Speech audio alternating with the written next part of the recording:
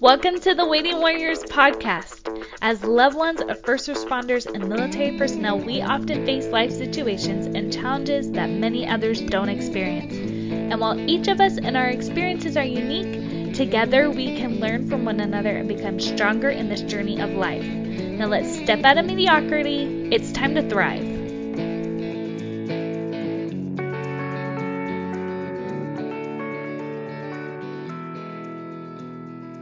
Hi, Waiting Warriors. Welcome to this week's podcast. This week's podcast is fun because you get two Michelles. Hey.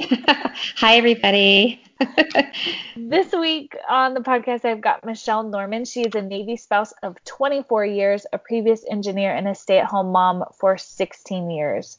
So I'm super excited to have her because she is no ordinary woman. She is no ordinary spouse. She has an incredible history of very, what I see as very admirable advocacy for pretty much everybody, but specifically those who have special needs. So welcome to the show, Michelle.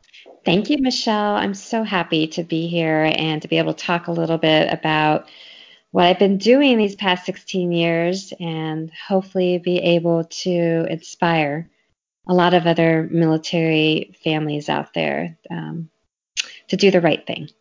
Yeah. So let's just get into it. What is your experience? What's your connection with special needs? Or I guess we can go totally military. It's the EFMP life. Yes. It's a life that I was not really aware of until my daughter was born about 16 years ago. And she was born prematurely, very early at 27 weeks here in Norfolk, Virginia, at 2 pounds and 3 ounces. Oh. And, I think that is when my world just totally changed. Everyone will tell you or ask you, when did your life change? What was that defining moment? And it was when my daughter came into this world, and my husband and I were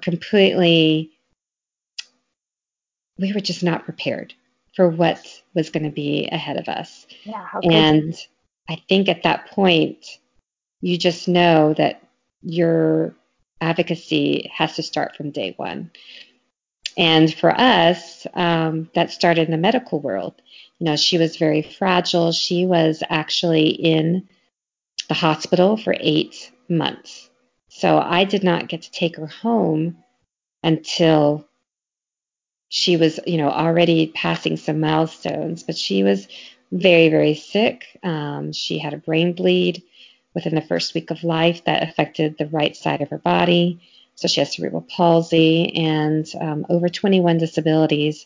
The biggest one at that time was she wasn't able to breathe on her own. She had a trach. And so we really had to actually start our advocacy in the hospital by bringing her home and getting a second opinion about how to reconstruct her airway by the experts in Cincinnati. And so I think just getting into the weeds of just asking the right questions and not accepting the status quo in that hospital kind of set the path for me, as we've seen a lot of challenges, once we did get out of there and she did get her surgery. It's just been one thing after the other as far as, helping her along and thriving. And so I thought once we got through some of the medical challenges, we did have a lot of doom and gloom from the doctors that she may never walk or talk or eat on her own, but she has surpassed all of those expectations. And so, my life now at that point was to be the stay-at-home mom and do whatever I could do to help her be the most that she could be, as my husband is gone most of the time, that burden kind of falls upon the mom to make sure that we do everything in our power to help her succeed. And so we got a lot done, and she made some great she just did really, really well in all of her medical needs. And so we thought that we may have passed a certain point, but then when she enrolled in school, we saw some other challenges. And then once again, that's where we had to kind of start speaking up to make sure that she was getting the appropriate education that she was mandated to get through federal law. So what were those challenges? So I'll kind of start out a little bit with, all of our children deserve a quality, high standard education, no matter what. Obviously it's a little bit more difficult when you're a military family and you move so often. When your children are in special education, there is federal law that protects your child and their rights, and it ensures that they have access to a free and appropriate public education. So there's definitely processes in place to ensure that. And we have actually had really good luck in many school districts around the United States that these IEP teams that you, for instance, all kids that have special education have an individualized education plan. Okay. And so you have to meet, on a regular basis to ensure that your child is progressing and that there's appropriate interventions, accommodations, services, and support to allow them to access the education just like a typical peer would. And so we've had really good luck for the first, I would say, 5 years of her life, of school life, collaborating well. IEP teams would come up to us and suggested, some services that they thought she needed. And she has average intelligence. It's just that she does have these extra challenges. And sometimes accommodations will help, but sometimes she actually needs a goal or an intervention, such as speech or auditory processing, which we can get into later. And that's when we had pretty good luck. It wasn't until we moved back to Virginia Beach in 2014 where there was a stark difference in the attitude that we received when we enrolled in their school. So that was when our legal battle had begun. I think even the most determined parents, we hope that teams would come together for the betterment of our children's education. And I do believe there's some fantastic staff and teachers out there that are amazing. And they put their heart and soul into taking care of our kids, which is great. But we definitely had major pushback when we moved back here. And the first thing that we noticed is that in her IEP, she had a lot of great goals and interventions. But within that first 30 days, the IEP team met and said, she's doing great. We watched her in the classroom.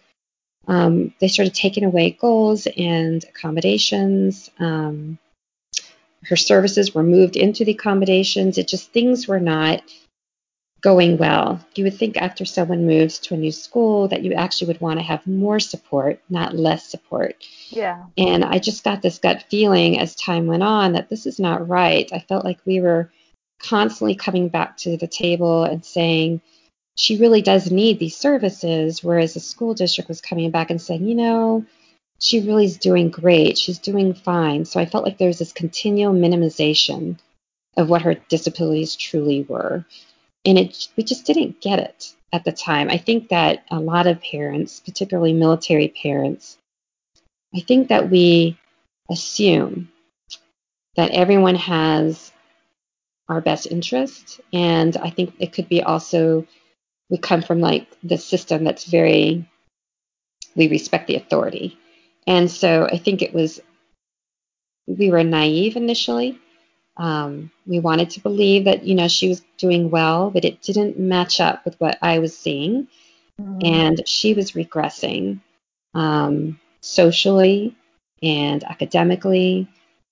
And I just knew that if she's not doing well, that something was going wrong, that they were not taking care of her.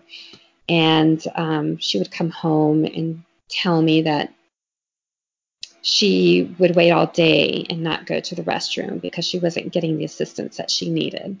And she's always afraid of being late because with her disability, she's just slower. She's slower at getting herself situated. She's slower to put on her clothes. Everything is just much slower. And when you're in a fast-paced environment, that just increases your anxiety. And so when she would come home and just rush to the bathroom because she was afraid of missing something, because she knew that she didn't have any assistance to go to the restroom to fix her pants, then I said, this has gone too far. So that's when we finally decided that it was time to take that next step. And mind you, this is when my husband just started a 22-month, very intense nuclear training track. So he was in South Carolina, of course, so he's not around. When would they ever be around when just life is throwing the really, really hard stuff? That's just par for the course, So he's in South Carolina, then he goes to New York, and then he goes to DC. He's trying to call in when he can. This has dragged on for so long, but there were times he, called in from an aircraft carrier, on combat deployment in the Persian Gulf, just to call into an IEP meeting because it just never ended. And so that's the type of involvement, that we're used to just as parents. We're very involved, but we also know what's right, and we also know what the law is. And initially, again, we didn't. We were very naive. I never had to know what a FAPE stood for. I never had to go look up IDEA. But once we finally invested in an advocate, which we were very fortunate to afford because advocates are not cheap. And I think that is also a driving force for us, is knowing that, younger enlisted families could never do the advocacy that I've been doing. And I just feel very fortunate, and I think I feel a little obligated morally to keep going because I know that they don't have that voice that I can provide. So we hired an advocate, and she, looked at our case, looked at all the documentation, and she confirmed our suspicions that, my daughter was not getting a FAPE, and there were violations left and right, and we needed to do something sooner than later because she was just continuing to regress. So we tried. We really did try to keep working with the school district. I think we had over 16 IEP meetings within the first 2 years. At the end of the first year, and I found out that she had failed all of her SOL testing. She had failed all her district testing, but yet they awarded her on the honor roll, and she got Student of the Month awards. And I thought at that point, I feel like I'm getting gaslighted. It felt like I was being appeased to sign their new shiny, bright IEP because she's doing great. And look, she's on the honor roll. But, the data was not suggesting that. In fact, it was suggesting that she was way behind all of her peers. And when they felt that she was ready for the next grade, I knew I had to put the brakes on at that point and said, this is not the daughter I know that you're talking about in this document. Yeah. So we ended up having to go to the next step, which is hiring an attorney. And that's pretty much where all of our savings has gone. That was another huge challenge because we are here in Hampton Roads area, southeastern Virginia, and there are no special education attorneys anywhere in this area. In fact, you have to at least go 2 hours to Richmond to find some, but the majority of them are in Northern Virginia, which is about 3.5 hours away. And that's kind of one of our points that we've been discussing with other families is that school districts know that. They know if there's no one specialized in special education, they can get away with a lot more because there's no one holding them accountable to follow the law. And so advocates can only do so much, but they can't file due process. And so I think that there are a lot of areas across the U.S. that maybe get away with more than what they should because there's just not attorneys up and down the street that could come into meetings and say, you know what, this is a violation and we need to get it straight away. But we ended up going to that next step. We got the attorney. We kept working with them, but when they again produced a IEP that we all felt was inappropriate according to the experts and professionals, we ended up pulling my daughter and enrolling her in a private school that specializes in educating kids with learning differences. And I will tell you, that was probably, it just changed my daughter's life, and it changed our lives. It was the best decision I could have ever made to see my daughter happy to go to school again, and to see her learning. We just knew it was the right decision, but we still felt like we needed to keep work with the school district.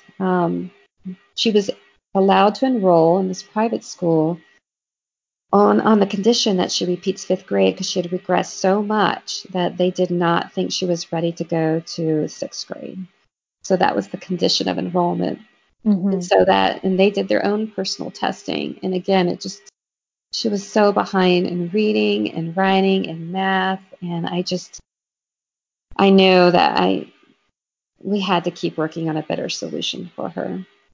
And so she's now in a private school. We gave them notice. And so we went back to the school district. We did a lot of testing. They did testing. We did testing. If we didn't agree with the results, sometimes we did, sometimes we didn't. One of the things that she always complained about that one year in public school, fifth grade, is that the teacher was speaking really fast. And I didn't know. I'm not an expert. And I think that's the hard thing, is that parents are not experts. So we can't really always come to the table armed with all this information. And I was, again, having all this great luck with other school districts. So when I came to the table and said, hey, she's not understanding, I thought maybe the teacher had a Southern accent, or I don't know what I was thinking. But, there's 16 people around the table. You would think if you said this, that someone would look at you and say, well, goodness, that may mean she has XYZ. Let's go ahead and evaluate that. But no one ever did. No one said to me, gosh, Mrs. Norman, that could be a significant problem. Well, it turns out through our own testing through a speech therapist, we found out she had severe auditory processing disorder. And it makes total sense, that when she can't process what someone's saying when they're talking fast, all the teachers should have known that. It's not like you need to be a rocket scientist, but I didn't. And so us finding that out through our own testing just validated that the school district didn't really care about my daughter. They didn't, because they would have offered services. They would have offered to evaluate, and they never did. And so, they were just accepting the complaint, accepting that okay, she couldn't understand, they're talking too fast, but there's nothing that they could do about it. Right. Because I think if they acknowledged the problem and maybe evaluated, then guess what? They would now have to give a service. Yeah. And who wants to give a service if you're trying to minimize things, right? And I who knows? But, you have to wonder, is this a money issue? Is this a budget issue? Why would they not want to help my child understand and learn?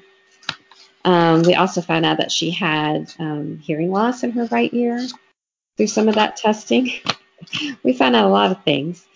But they still felt that only accommodations would be necessary for her, not necessarily interventions, which if you do any type of research, auditory processing, yes, is helped by accommodations, but you actually can learn to understand better. There's different programs out there that you can utilize that will help you with your processing. And that's what we were pushing for. It's like, look, let's not just, put her at the front of the room. How about we do something to improve it? Because this is going to be with her forever. Right. And this helps her access the education. So obviously we disagreed with the IEP in 2016, and we were forced to file due process with them.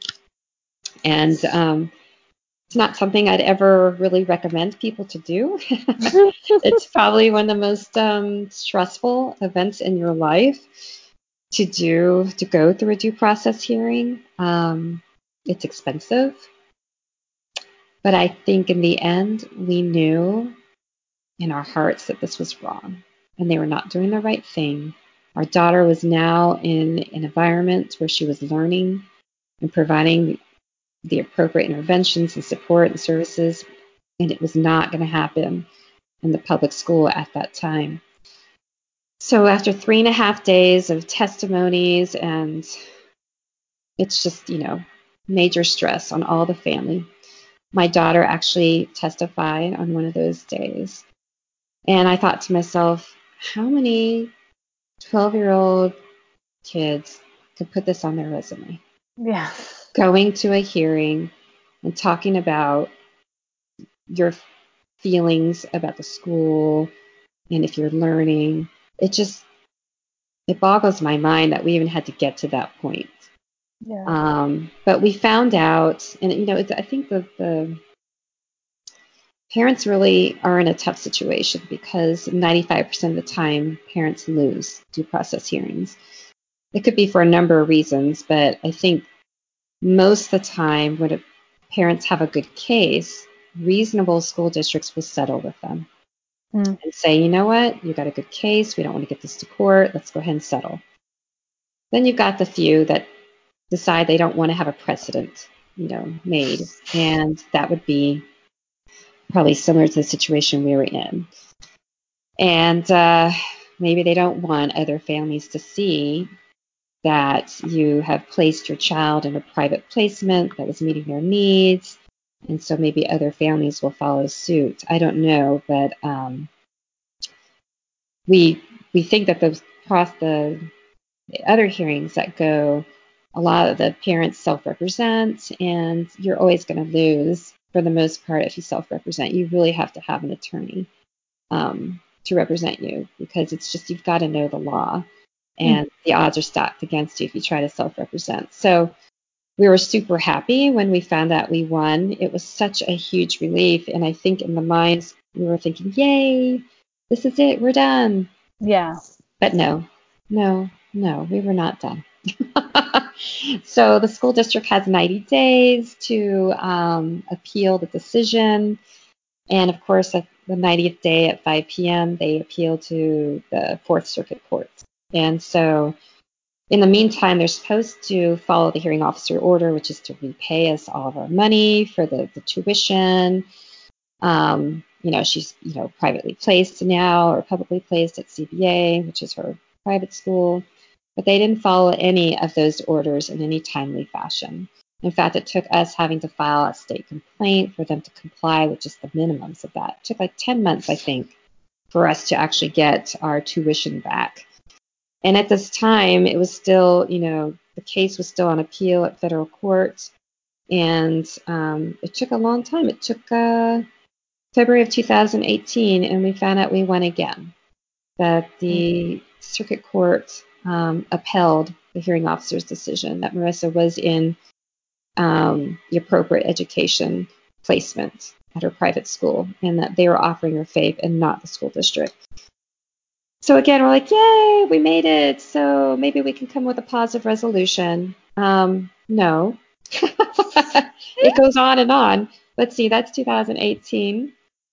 The school district still is not completely happy with the situation, and they still don't believe that they are not able to give my daughter FAPE.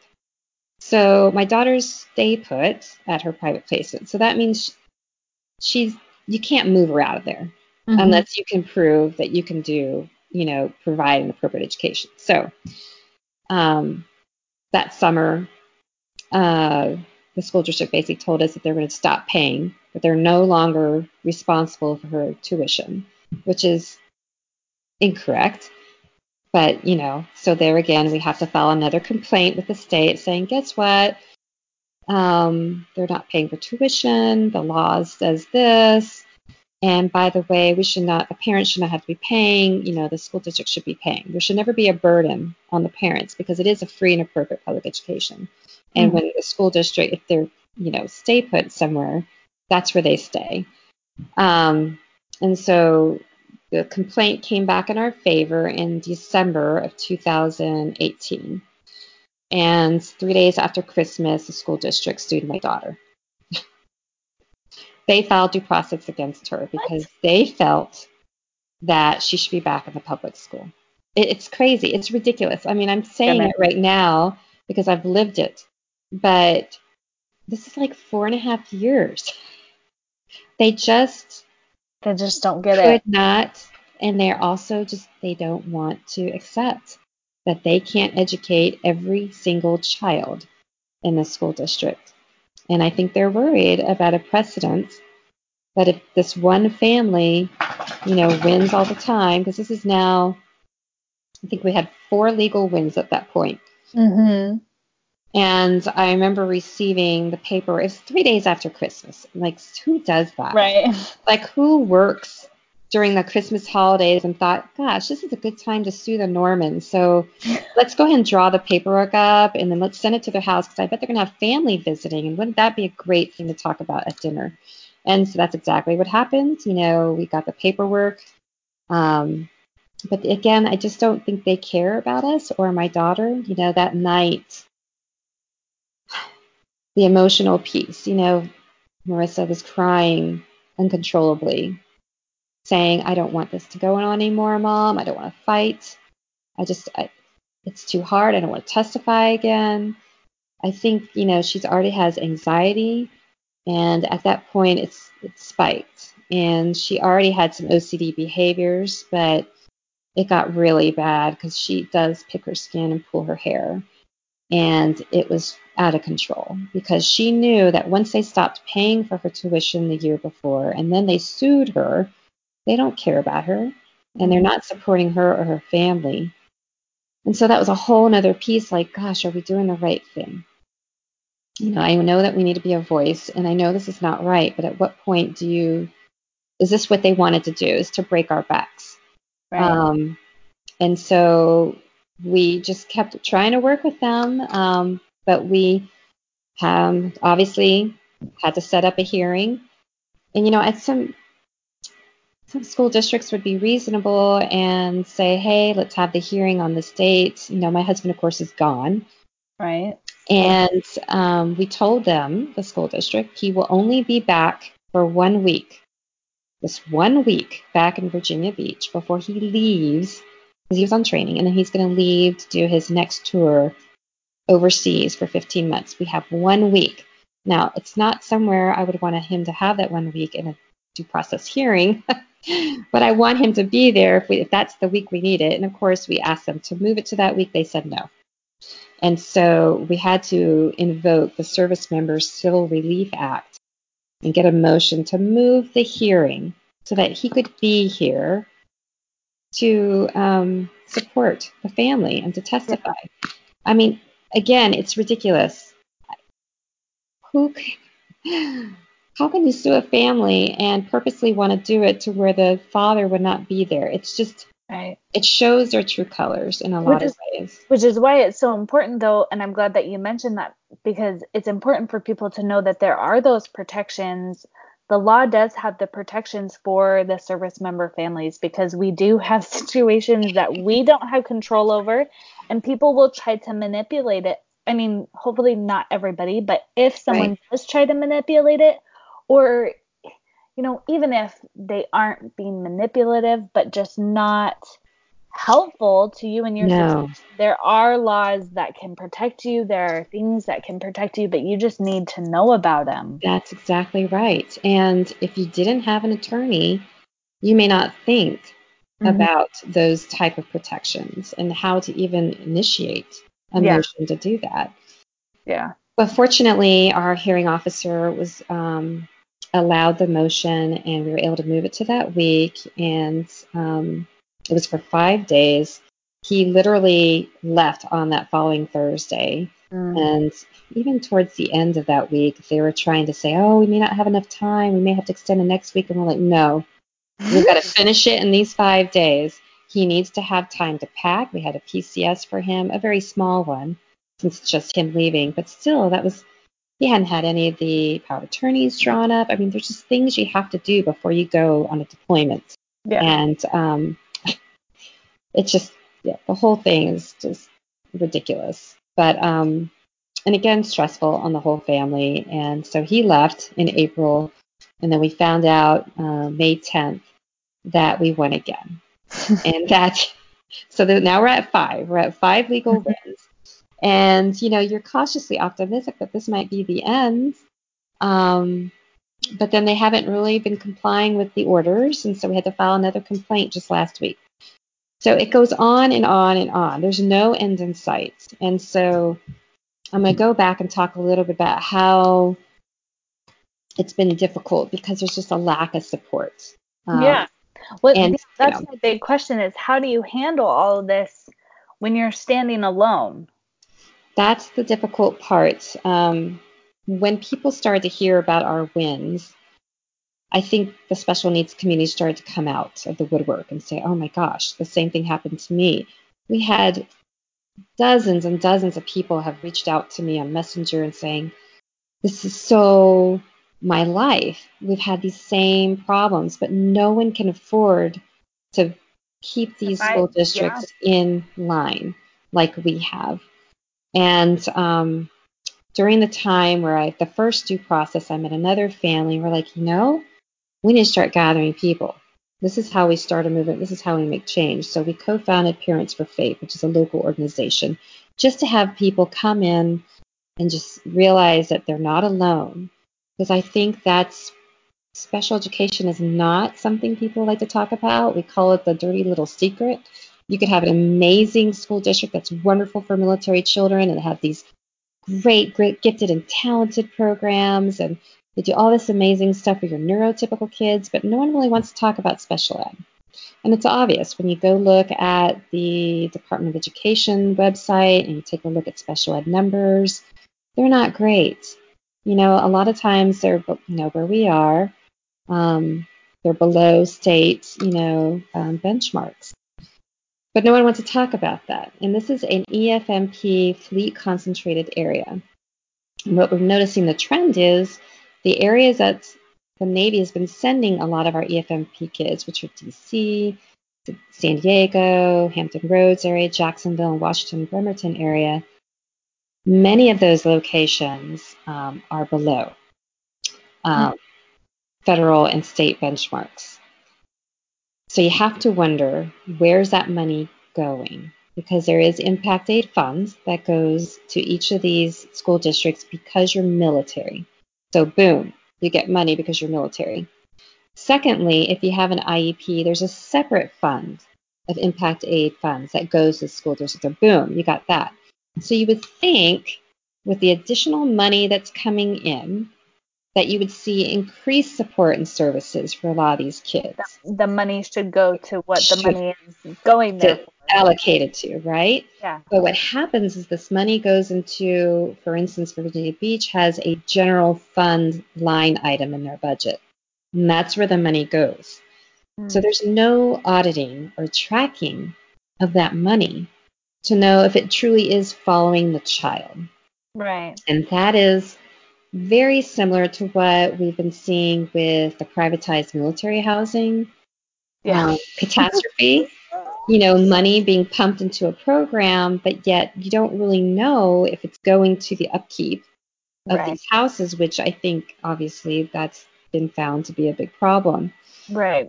So we're seeing a lot of that, and that trend is happening in a lot of these areas where additional money is coming in, but yet these kids are coming in and they're taking away things from their IEPs. And we start taking things away from IEPs, that means it's less, money for them to provide those services because there's less. So it's really not the way it should be. In fact, when you're moving, that's when you need more help. Mm-hmm. And we're just not seeing that. You're seeing, and we're just not even asking for a high quality education. I think that's important. We just want the minimum. We just want them to be productive, independent members of society. We're not asking for them to all, have a ton of different accolades, merit-based. We just want them to access the education, do what IDA is meant to do for them. And that's a problem when there's money going into these school districts and perhaps they're not being used the way they should be. Mm-hmm.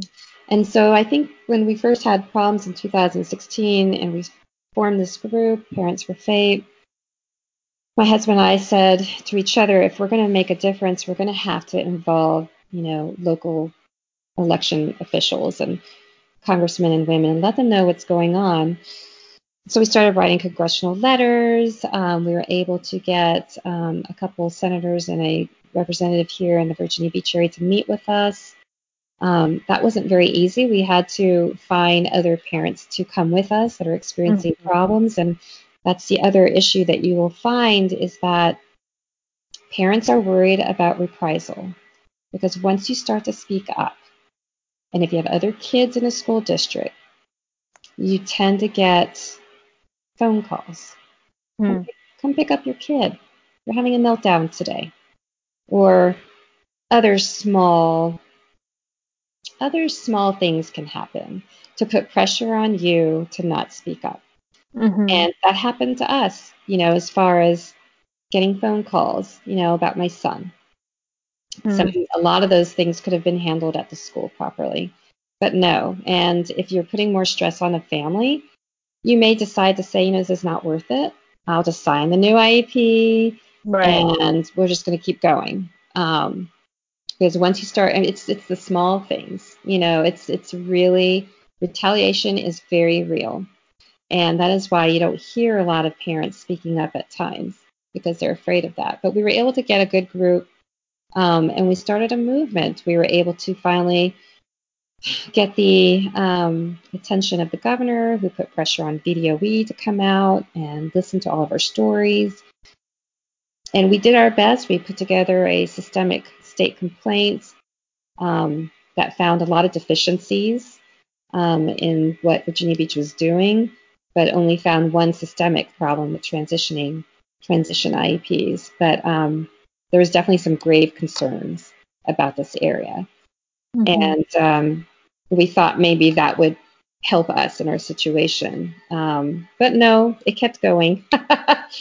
And I think when we got sued, we finally got some press. And that's when PBS NewsHour found out about our story. And they did a great video on us. And Stars and Stripes has been really good about following our 5-year legal battle. And some other local news outlets also started to say, what is happening? Yeah. Military family not being supported. Because you know what? You can do whatever you want with all the other military families and say how great you are and put out all these fantastic articles.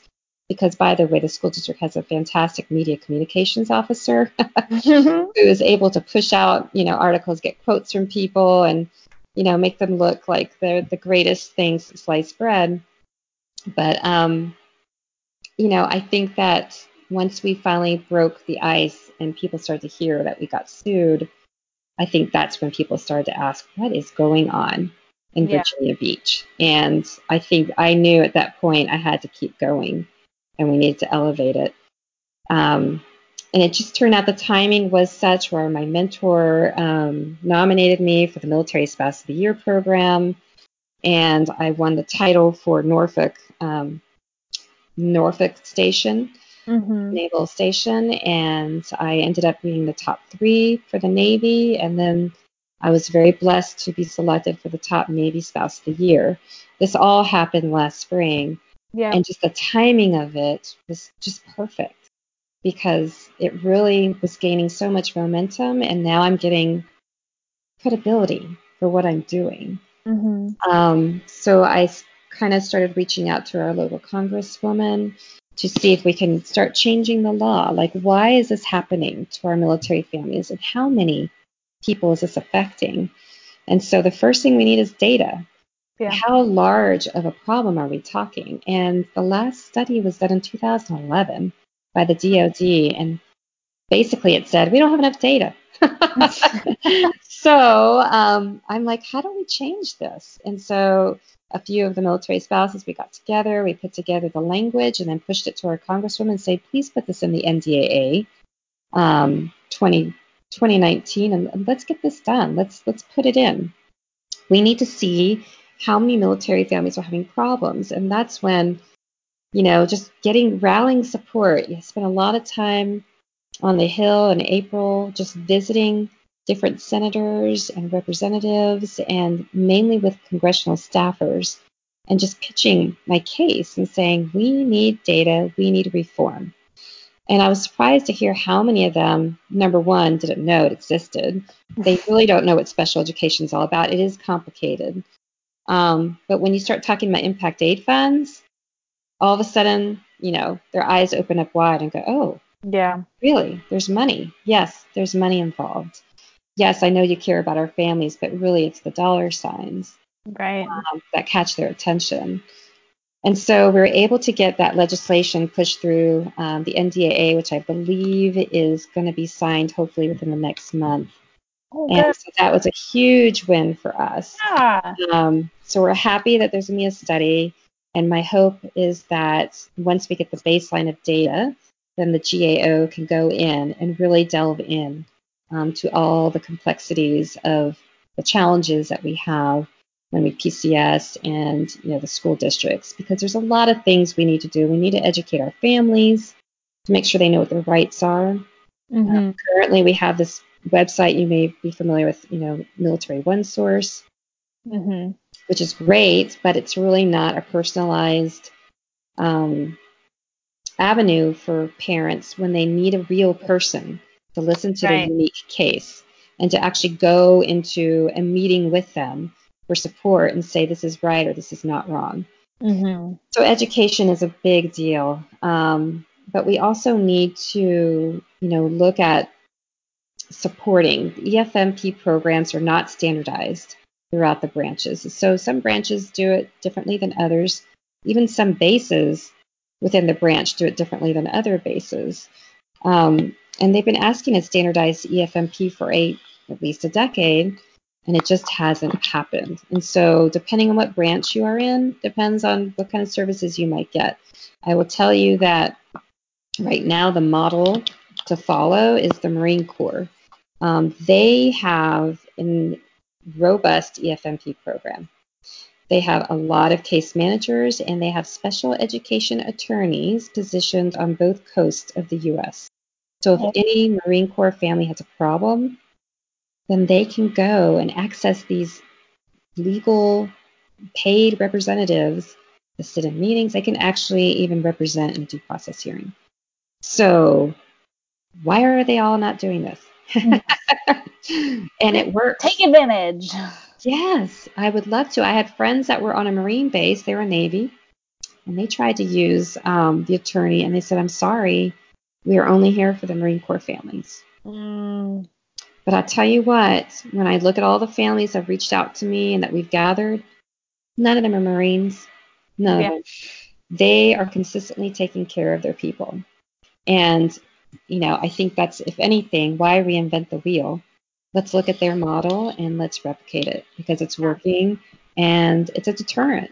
It kind of keeps school districts in line when you know that it would be easy for a family to bring in an attorney to make sure that things are done right. Yeah.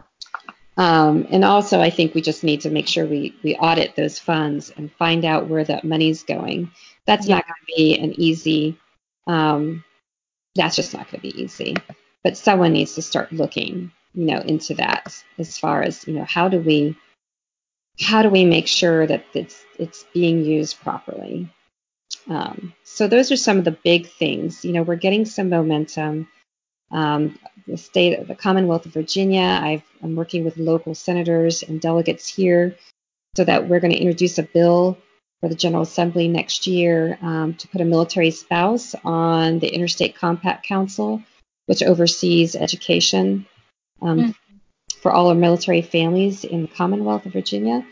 And currently there's not a military spouse. And I thought to myself, my goodness, who deals with all of the registration? Who knows your kids the best when it comes to making sure when you're PCSing? A lot of times our active duty spouses are, in training, they're checking in day one. They're not registering them. They don't know what the unique challenges are of our kids. And so when I looked at the composition of the council here in Virginia, it had like, obviously your elected officials, you had VDOE on there, you had an active duty member, you have a superintendent and like a school counselor, but there was no person representing the family unit as intimately as a spouse would. And so this legislation will change Virginia code. And I'm super excited. I hope it gets passed because it would be a precedent here. And then we can hopefully use that law and get it done for all the different states across the U.S. So we're hoping that will be a big win-win for us. So there's a lot of good things happening. What can people do to help, though? Like, if they don't have somebody who is EFMP in their family, or if they do, what can they do to become involved so that it's not just these families standing alone in their own cases? And I keep on hearing about, and what you're hearing is what you've experienced, is it almost seems like the school board was waiting for you to PCS or to quit. And that's what it seems so long, is because the school board knows that they're going to be there longer than the family, but that doesn't mean that the family and this student and this person should be forgotten and left to hang to dry. So what can they do other than trying to advocate for themselves? What can they do to help in this process to bring this issue? Those are all great questions. And I think, again, it comes down to there's a reason why it's been so hard to organize. Because guess what? We're parents to kids with special needs. We're stressed, we're tired, we're exhausted. We barely have time to hold our families together. And so I think that is a major piece of the puzzle. It's just we don't have the time. We don't even have time to even reach out sometimes to the leaders in your city. We did reach out to the school board when this first started up, and that got us nowhere. Because that would be my first thing, is to engage with your school board, engage with your school. Let them know that you want to be cooperative and you both have, the same goal in mind, is to make sure that your child's getting appropriate education. I think it's when that doesn't work, what's the next step? EFMP doesn't have, other than the Marines, they can't, like school liaison officers, I think for the first questions, well, why don't you go to the EFMP or the school liaison office? They cannot help you. They cannot support you. They cannot advocate you. It's outside of their position description. So a lot of times they'll just say, oh, you can contact these people or you can contact these people. But I think they need to at least know you're having issues because it needs to be tracked. The school liaison officers need to track how many families are having problems. And that way we can get the bigger military involved to know this is an area that has got a significant amount of challenges for special education, so that we know that we need to target those. I think that also, just because we have a few people that have been really vocal, I want people to contact me, and I can maybe hopefully get them connected with people in their area that are trying to affect change. I think that we're here for such short periods of time, like you said, 2 to 3 years. It's just not enough time to organize. You're going to have to find and bridge that divide with the civilian community, because if it's happening in the military, it's definitely happening to the civilians that live there and are not moving. And so they need to come together and say, hey, we are here for a short period of time, but we're having the same problems. How can we try to make change here? What have we done on the state level? What have we done, at the local level? And just see if they can work it. But it's, again, families with kids with special needs. We're in a tough with all the extra time and energy and mental space. And your husbands or spouses, are gone. It's just, this has taken such a huge toll emotionally, like physically. I've had shingles twice. Okay, I'm not 50. Why am I getting shingles? If it makes you feel better, my friend who's like 30, early 30s, maybe she's not even 30. Oh my God. She's early 30s. She just got shingles. So it's not just an old person thing. Who Well, knew? thanks. I do know stress definitely adds to Yeah. it. Yeah.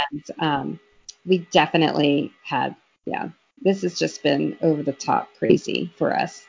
Um, and I think just, it's that moral rectitude that my husband and I have. Because, I mean, yes, we could have given up a long time ago.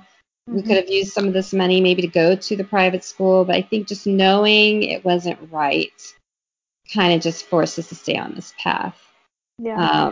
And it's there's some amazing advocates or military spouses that have kind of paved the way for us, and their voices were really never heard. So I'm hoping the momentum is now. Mm-hmm. I have had the great privilege to kind of partner with the Military Child Education Coalition, we call them MSEC, and they have seemed to embrace special education and what the progress we're making right now. And so having a large organization like that, brings that credibility up and allows us to get our foot in the door and get that seat at the table that we haven't had for over a decade. Mm-hmm. It's not a fun subject, and I think that it's complicated. And you'd rather just want to hear the hearsay of, oh, I heard everything's great in that school district. I don't understand why. It must be just you. You must be a crazy parent, right? Right. And that's the problem, is that a lot of school districts or attorneys for schools will say that we were uncooperative, that we were contentious, and that's so not what my husband and I were. We're always professional. We're not yelling in meetings. We're very reasonable and cooperative. And that's really key, is to be able to come to some type of solution. You have to, even though it's infuriating to hear Yeah. the lies and being gaslighted a lot of the times, you just have to kind of make sure that you stay focused and not be portrayed as the quote unquote crazy parents, because then you lose all credibility. Yeah. So you have to be really careful on who you choose to advocate with you. Mm-hmm. So that's definitely one of the things we've been very careful on who we've had come, like for instance, walking the halls of Capitol Hill. Who do I bring with me? We Right. have to sadly be very well spoken and be able to give the facts, but also concrete solutions of how to solve, some of the problems. Mm-hmm. So it's been quite the journey. I know. I don't know if I really answered your question super well about what can people do, but just I think knowing they're not alone, Mm-hmm. and listening to this podcast will hopefully validate what they're feeling, what they've experienced. To reach out, to others. I'm happy to. I have a public page on Facebook. I spend a lot of time responding to people on messages, trying to give them some advice. There is also the COPA website that has advice when you join their group. They have a special military rate of $25, I believe, Awesome. and it is great. Jeremy Hilton, my mentor, was able to coordinate that many years ago when he saw that there were a lot of problems with military families and special ed compliance. And so that's a great resource right there. It's great also to be joining some of the Facebook groups. Those are wonderful for support too, just Yeah. to know hey, what base are you at? This is the problem I had. Mm-hmm. It's just a lot of things to really, I don't know what the word is, but it's just a lot on our plates, and we do it for the kids. It's all worth it. We all want to see our kids be able to, go up to the next level of education, get good jobs, whatever the future holds for them. It's going to be good. We just need to make sure they get the same education or afforded the same education as their peers. Right. Um, and yes, some of them have challenges and unique needs, but guess what? The federal law protects them. And Yeah. so we just need to make sure that we hold the schools accountable to follow that law. Yeah. Which is so unfortunate that it is so hard for you guys to do that simple thing. Because when you say it right now, to get a federally mandated education, baseline education, sounds like such a simple thing, and yet you are having to put so much effort into making that work. Definitely, but it's so worth it. I say that now as I'm stressed, but seeing my daughter and how she's been progressing in her private school and the supports that they're giving her, the interventions, the comfort in the environment, seeing her anxiety go down. Yeah. I know that it was all worth it. I know that this was what was meant for her. And, we have 5 legal decisions that support it. So hopefully, I'm still hoping for a positive resolution. I keep saying that. And I'm wondering, how long this is going to go. I don't have the answer for that. But I'm still hopeful that, one day we can put this behind us. And in the meantime, I'm just going to keep advocating and keep trying to make change. I was invited, actually, we have a special needs education panel at the Congressional Military Family Caucus Summit in Fort Benning next month. And I was able to get a special needs education panel. So I've recruited 4 other families to come out with me. And I am going to moderate for 45 minutes. We're going to talk about our personal stories and some solutions we have to some of these issues. And it's really the first time that they've ever invited, a panel on special education. And so I feel like this is our moment. This is when we need to grab their interest and say, this is not right. This has been going on for too long. There's legislation already going in the NDAA, but let's keep moving. Let's make change in EFMP. Let's make change in all our service branches. Let's start looking at the funding. Let's educate our families. Let's do what's right. So let's hope that we can keep the momentum going. Yeah, that's incredible. I hope that goes well. Thank you. I'm excited about it. A little nervous, but very excited about just having that seat at the table. Yeah, it's great. Yeah, it's just really great. Keep that seat until the problems are solved. Absolutely. So last question, what is your key to thriving with all your crazy journey experience? What is your key to thriving throughout all this that you'd like to share with your fellow waiting warriors? So I think the first thing is having faith. You need to have faith. And because that has what pretty much kept us going is knowing that there is a higher being that's telling us that we're here in this situation for a reason. And when I've had my doubts, I just pray about it, and I feel like a peace come over me and helps guide me in every decision. Guides our family. So definitely faith.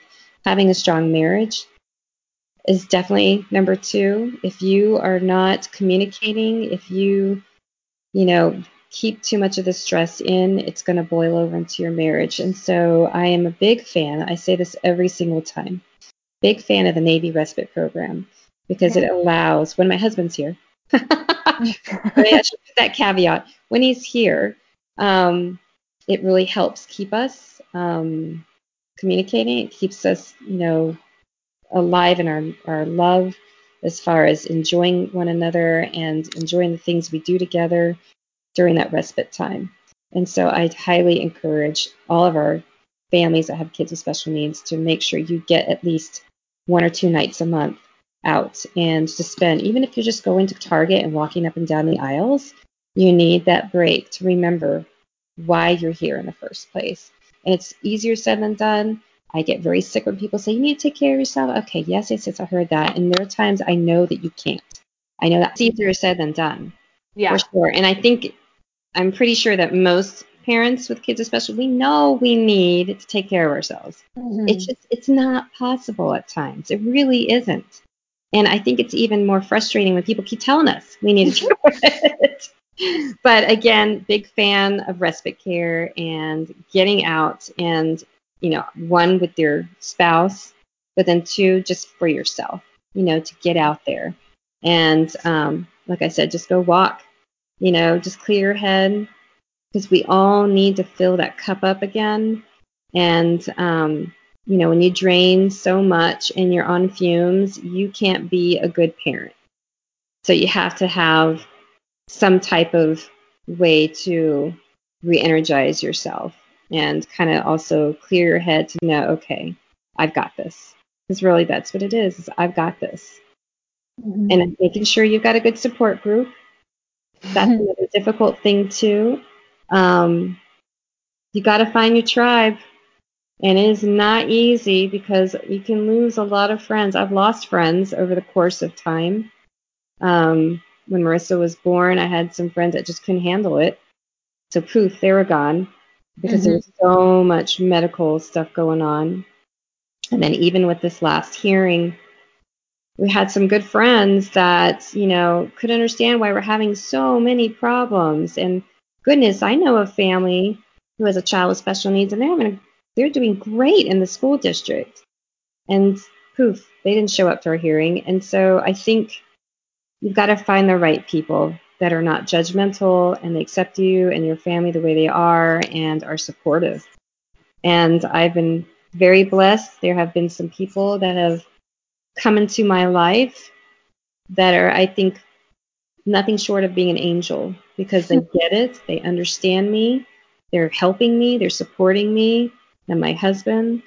And it just knowing that someone understands your situation sometimes is just breathes so much life into, your advocacy. So we've been very, very blessed.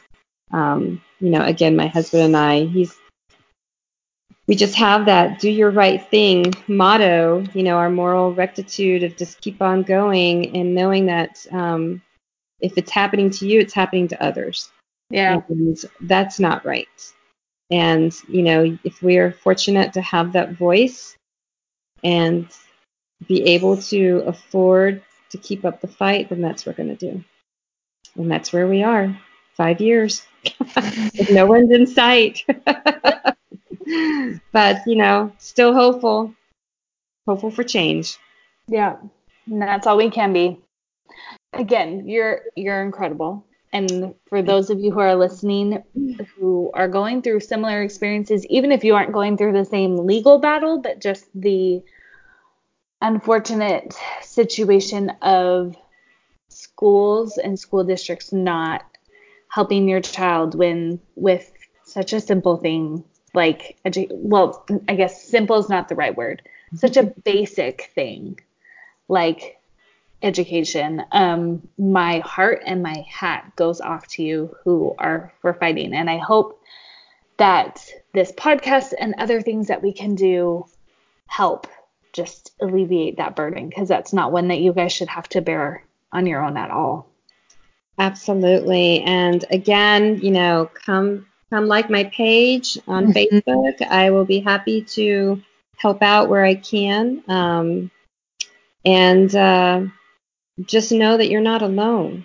Yeah. And it's every bit of your advocacy for your child is worth it. And they are worth it. And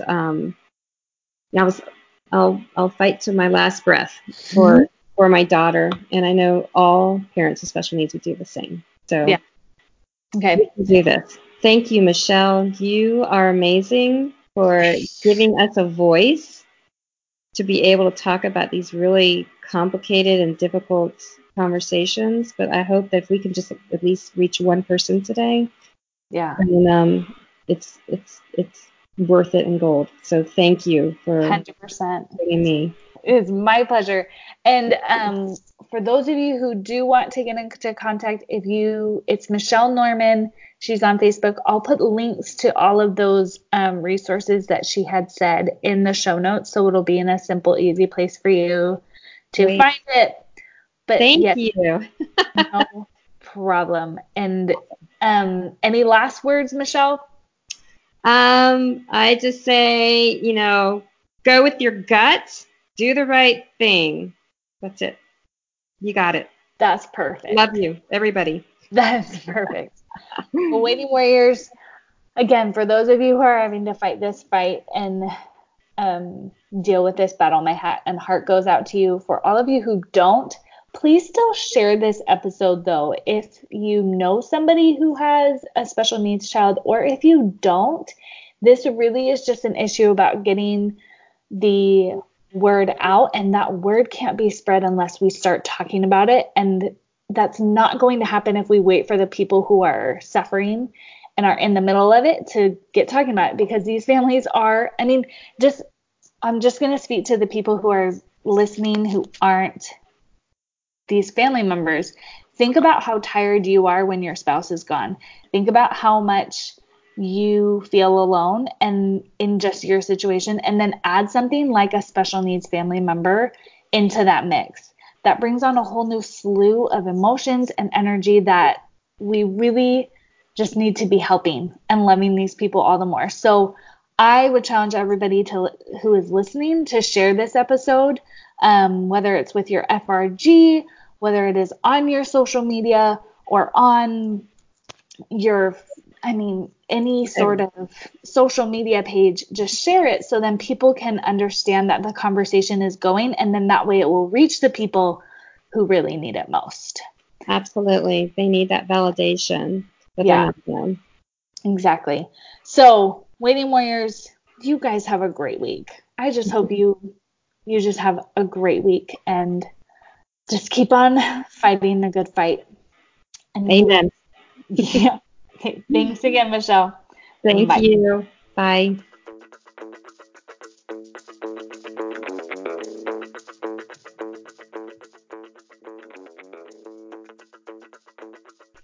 I want to take just a minute and tell you guys about a really amazing online event coming up for all first responder and military loved ones, aka you guys.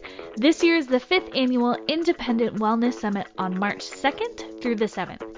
It's a week-long online summit put together by a group of military spouses, and this year they have incredible speakers talking about dimensions of strength.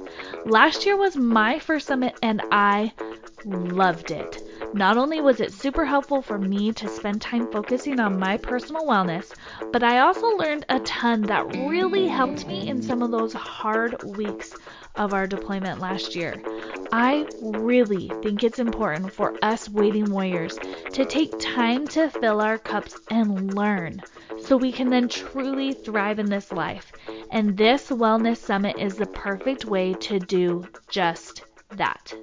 So, go to www.in-dependent.org/wellness summit or just their website and you'll find it real fast, and get the general admission for free. Again, general admission for free. Or you can grab an all access pass with the code WARRIOR20 for a great discount. I have my all access pass purchased and ready to go, so I'd love for you to tag me on social media when you get your ticket. I can't wait to see you all there so we can learn and thrive together.